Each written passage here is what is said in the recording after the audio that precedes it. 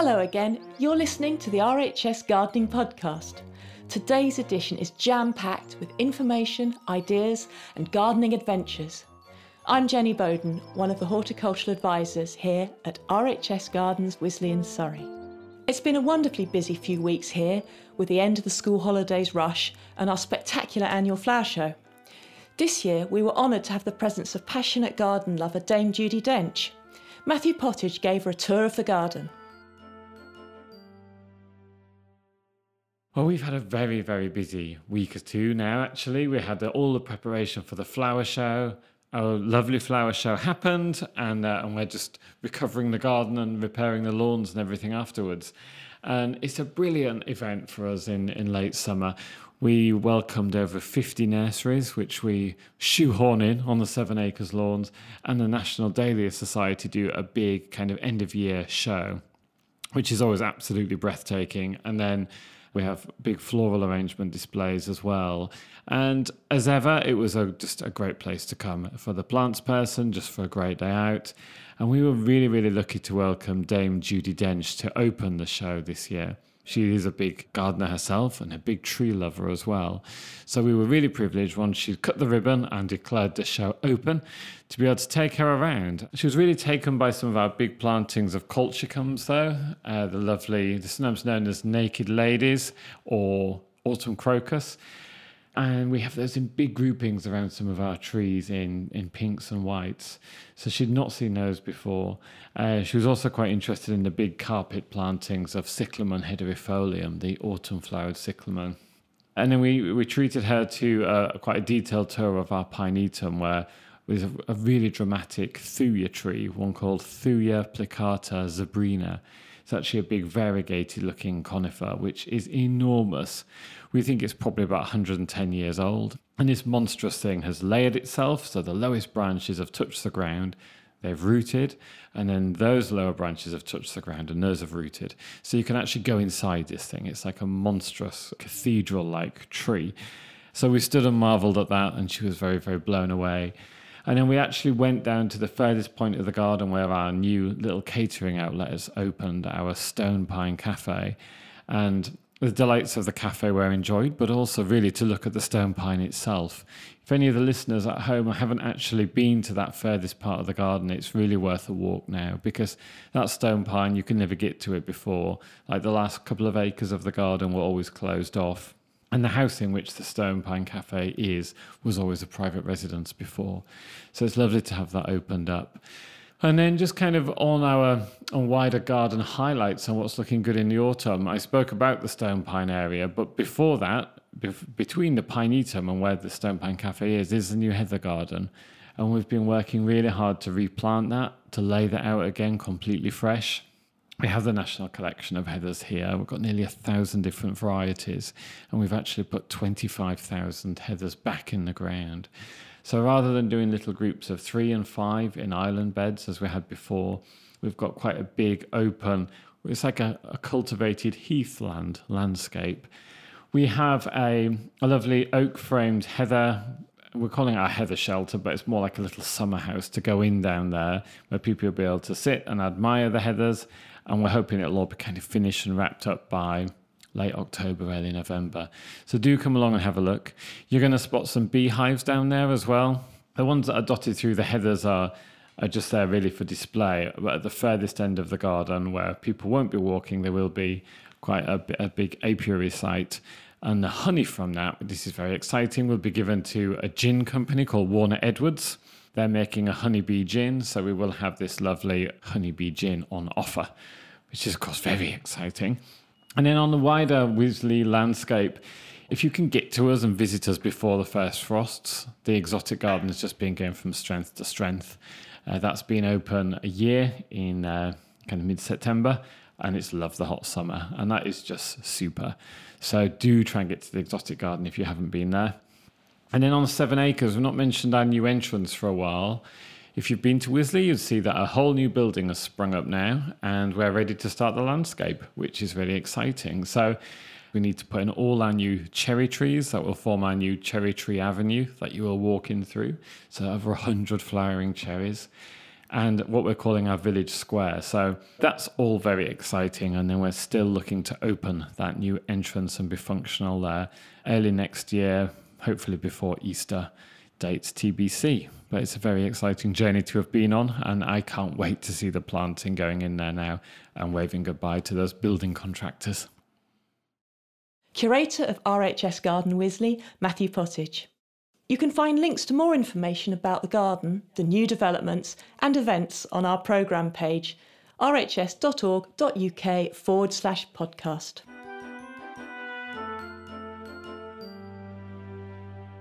Now, have you ever fancied going on a horticultural adventure? Each year, our bursaries team award thousands of pounds of grants to help people investigate the plants and horticultural questions that may intrigue them, to enrich and expand the frontiers of horticultural knowledge. RHS bursaries have launched voyages of discovery that have transformed people's careers and indeed lives. So let's hear from some of those involved this year. I am Amy Beth Browning, and I'm one of the gardeners here at Harlow and work on the woodland team. I just recently came back on a trip back from the United States to see the Great Smoky Mountains in Tennessee and North Carolina. I applied for a bursary through the RHS to be able to go there to see the wildflowers of the area, particularly ferns and trilliums. I found a lot of things that surprised me as well. I primarily was going to see trilliums. I researched before I went to see particular species in different areas of this national park. These are the first time I ever saw them in their natural habitat. I've been gardening with them for so long. This was the first time I actually got to see them where they naturally grow, and actually grow with all these other wildflowers that I grow here. So I got to see their companion plants in real life. A few trillium species just growing on these embankments, on these slopes, just drifting down, something that I thought was so delicate and sweet for all these years. These plants were growing, on the sides of ravines, getting flooded, growing at these crazy slopes. Just tremendous in that sense. And I think the wildlife as well. I mean, now when I'm gardening with them here, I'm just remembering that amazing bird song. I've never heard bird song in my life like that before in this deciduous woodland. It was almost like noisy to a degree, and the overlapping songs that I heard were tremendous. And also the history of what a national park is and how it's created. My head's already kind of like swimming with loads of ideas. But seeing the plants, that trilliums in particular, with these other wildflowers that I was growing separately, but them actually growing together in the same place, creating these dense carpets together. And it's like, why grow them separately? Let's make these beautiful carpets here, or replicate it maybe with some British natives, these different textures together here, and replicate that lovely quilt that you almost see, this tapestry on the floor. And I would love to be able to create that for people to come and take a slow, quiet walk and appreciate that ground cover. I think people should apply for a bursary for many reasons.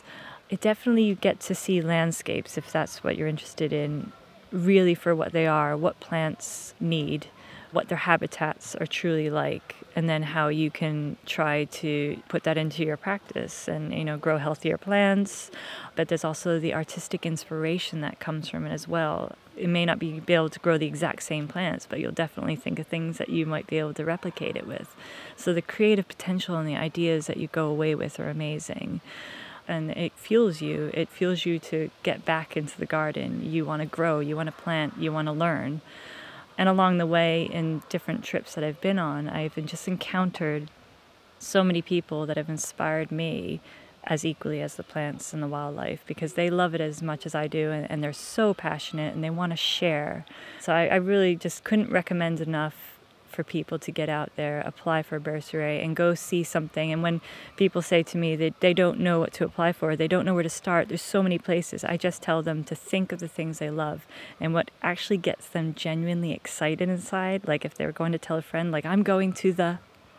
If that makes them that excited, that's where you need to go. Those are the things you need to learn about. Those are the things that you want to explore, because you really are just going back to being an exploring kid again. I'm Chris Moncrief. I'm the Head of Horticultural Relations for the RHS, and I look after many of the charitable aims of the Society. The bursary scheme is a really lovely opportunity for you to take on, where we encourage people to apply for us to give money for people to travel, take up adventures really all around the world.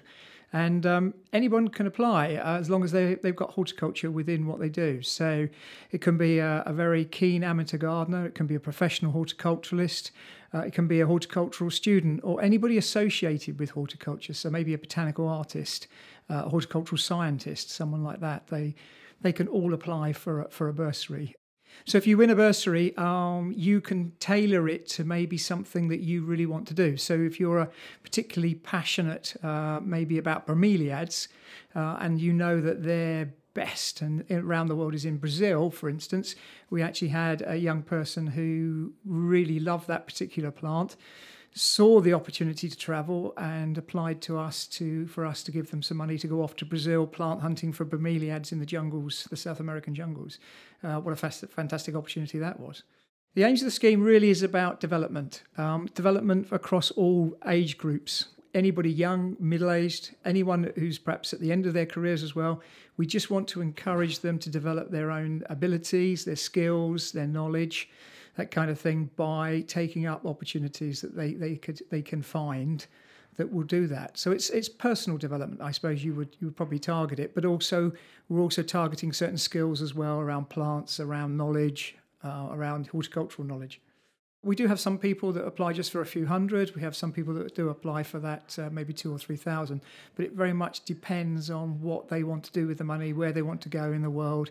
We've got people going off for a conference this month to Australia. So you can see that the opportunities literally is worldwide. We've just got some people come back from Kazakhstan where they've been studying plants in the wild. So the opportunities are immense. It's more about your imagination, more about the opportunity and about an adventure that you want to do.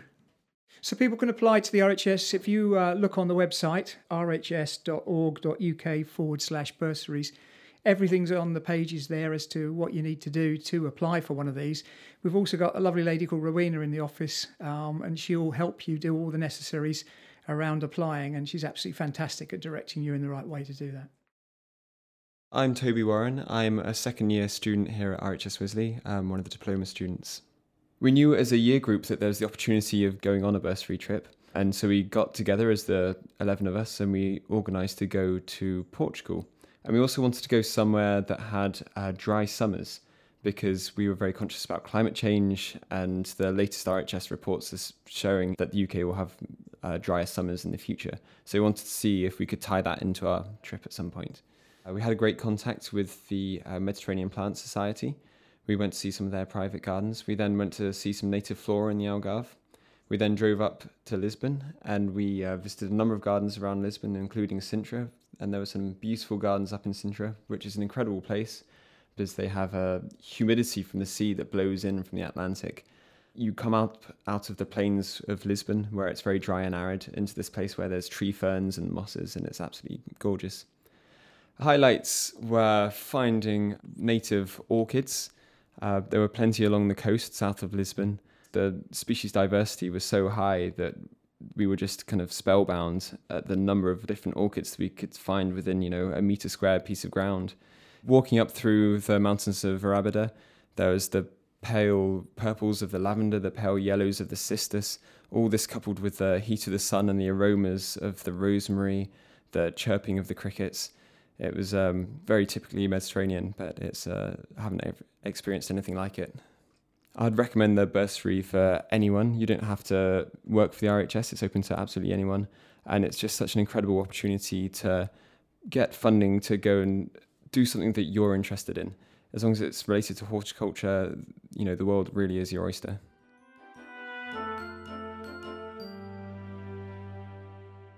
As before, you can find links to more information about RHS bursaries and education schemes on our website.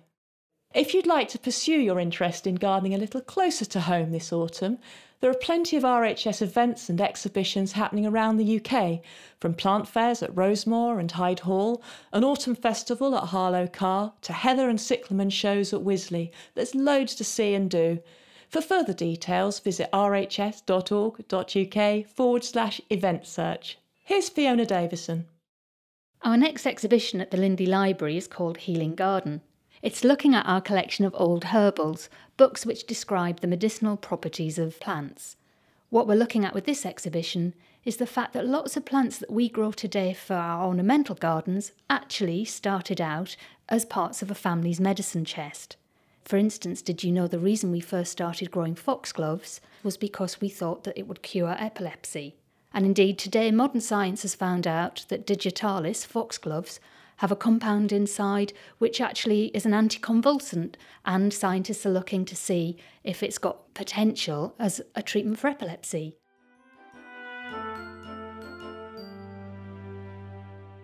October sees pupils and teachers involved in the campaign for schools gardening celebrate the fruits and vegetables of their labour in the RHS Big Soup Share.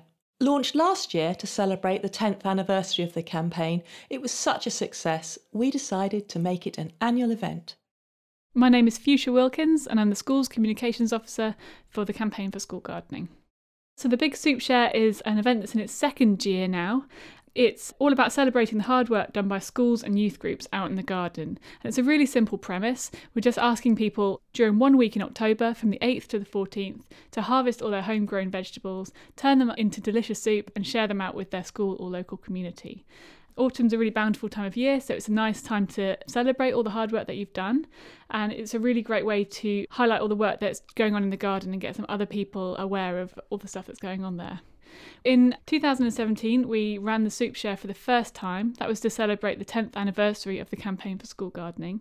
We had almost 1,000 schools and youth groups took part last year. Between them, we estimate that they've served a whopping 57,000 portions of soup. There was all sorts. Most people went for standard varieties such as mixed vegetable, tomato, leek and potato, that sort of thing. The weirdest soup that we got, according to the Campaign for School Gardening team, was parsnip and apple. We've not tried it ourselves, but apparently it was delicious. The Big Soup Share is open to all schools and youth groups in the UK. You can sign up on our website. You can go to schoolgardening.rhs.org.uk/Big Soup Share and sign up online to receive a free resource pack which we'll send out to you in good time for your event. It contains lots of recipes and posters and things to make the event a super success. But we also have lots of online resources that can be downloaded, ranging from soup-related bunting, certificates that you can print out, invitations to get people to come, and my personal favourite, we've also got a chef hat template which you can print out and make with your school group. This year we really want to encourage schools and groups to go out and share their soup with their community. For example, we had some pupils at Colburn C of E Primary School in Wiltshire. Their gardening club made a delicious homegrown leek and potato soup. They invited an elderly luncheon club to the school to share it with them, and they even made bread to share out with the elderly people as well. I think everyone really loved taking part, so the school's going to hope to repeat the experience this year. Our schools also are quite enterprising with the Soup Share because it's such a simple premise. It allows them to make it their own. Magaberry Community Garden in Northern Ireland was involved last year. They decided to host a Soup Share and offer a free lunch to help entice people to help them out in their garden, which I think is ingenious. They served some of their soup hot, and they actually put the rest in tubs and sold it to passers-by to make some money for their garden. So they've been kitted out with seeds all year apparently because of the profits. Fuchsia Wilkins from the RHS Campaign for School Gardening. And finally, hedgehogs. The numbers of these much-loved creatures are dwindling at an alarming rate. The loss of garden habitats, increased road use and impermeable fencing are just some of the factors affecting their survival. Voracious consumers of garden pests such as snails, hedgehogs are a gardener's friend. There are a few simple steps that you can take to make your plot more hedgehog-friendly and help halt this decline. At RHS Harlow Carr in North Yorkshire, they've created a hedgehog garden showcasing some simple wildlife-friendly techniques. I'm Tom White. I work on the floral and ornamental team here at Harlow Carr, and one of my areas of responsibility that I look after is the hedgehog gardens here at Harlow Carr. So we've got 3 different styles of hedgehog garden. One is more sort of a Mediterranean style with paving. One is a wildlife garden with wildflower turf in there, with a willow arbour, and then we have a modern contemporary garden as well. So we've got water in there, which gives people an idea of what they can do in their own garden, and they're not massive gardens, but 3 very different styles. And the important thing is to make sure that wildlife and hedgehogs can actually pass through the gardens, particularly if you're in a built-up or urban area or an urban garden. In the stone wall, we've built different styles of holes that wildlife and hedgehogs can pass through, as well as in the fences there's a CD-sized hole cut out so that hedgehogs can pass through, and also under the hedge as well. And in the rill, you can have water in a small garden or a small area. Just make sure that you've got some kind of ramp, or it might even just be stones that are built up so that wildlife and hedgehogs can get in and out easily if they happen to get in there. Hedgehogs travel and move a lot further than people think, so it's important that we create corridors for them to pass through. I think it's important for wildlife in general. We just need to be mindful of that, because obviously pollinating insects, they're all part of the food chain, the food source, so if we didn't have it, it would be such a loss.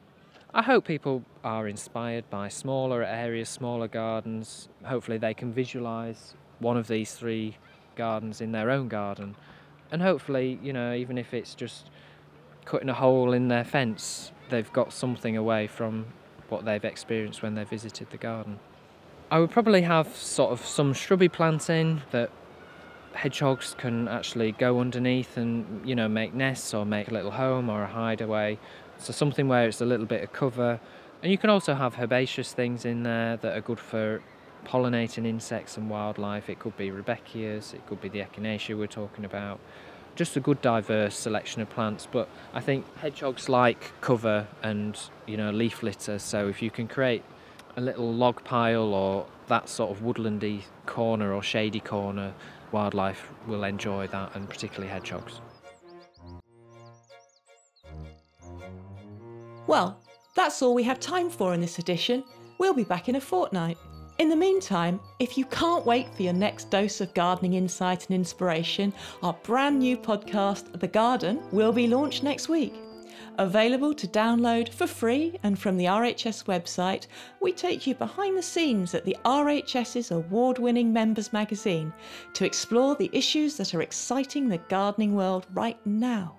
We need more ecologists, more entomologists, more bryologists, all these people, more scientists to look at this and work alongside gardeners, so we have the direction to do the right thing. The brand new podcast, The Garden, out next week. Until then, from me, Jenny Bowden, and all here at RHS Wisley, goodbye.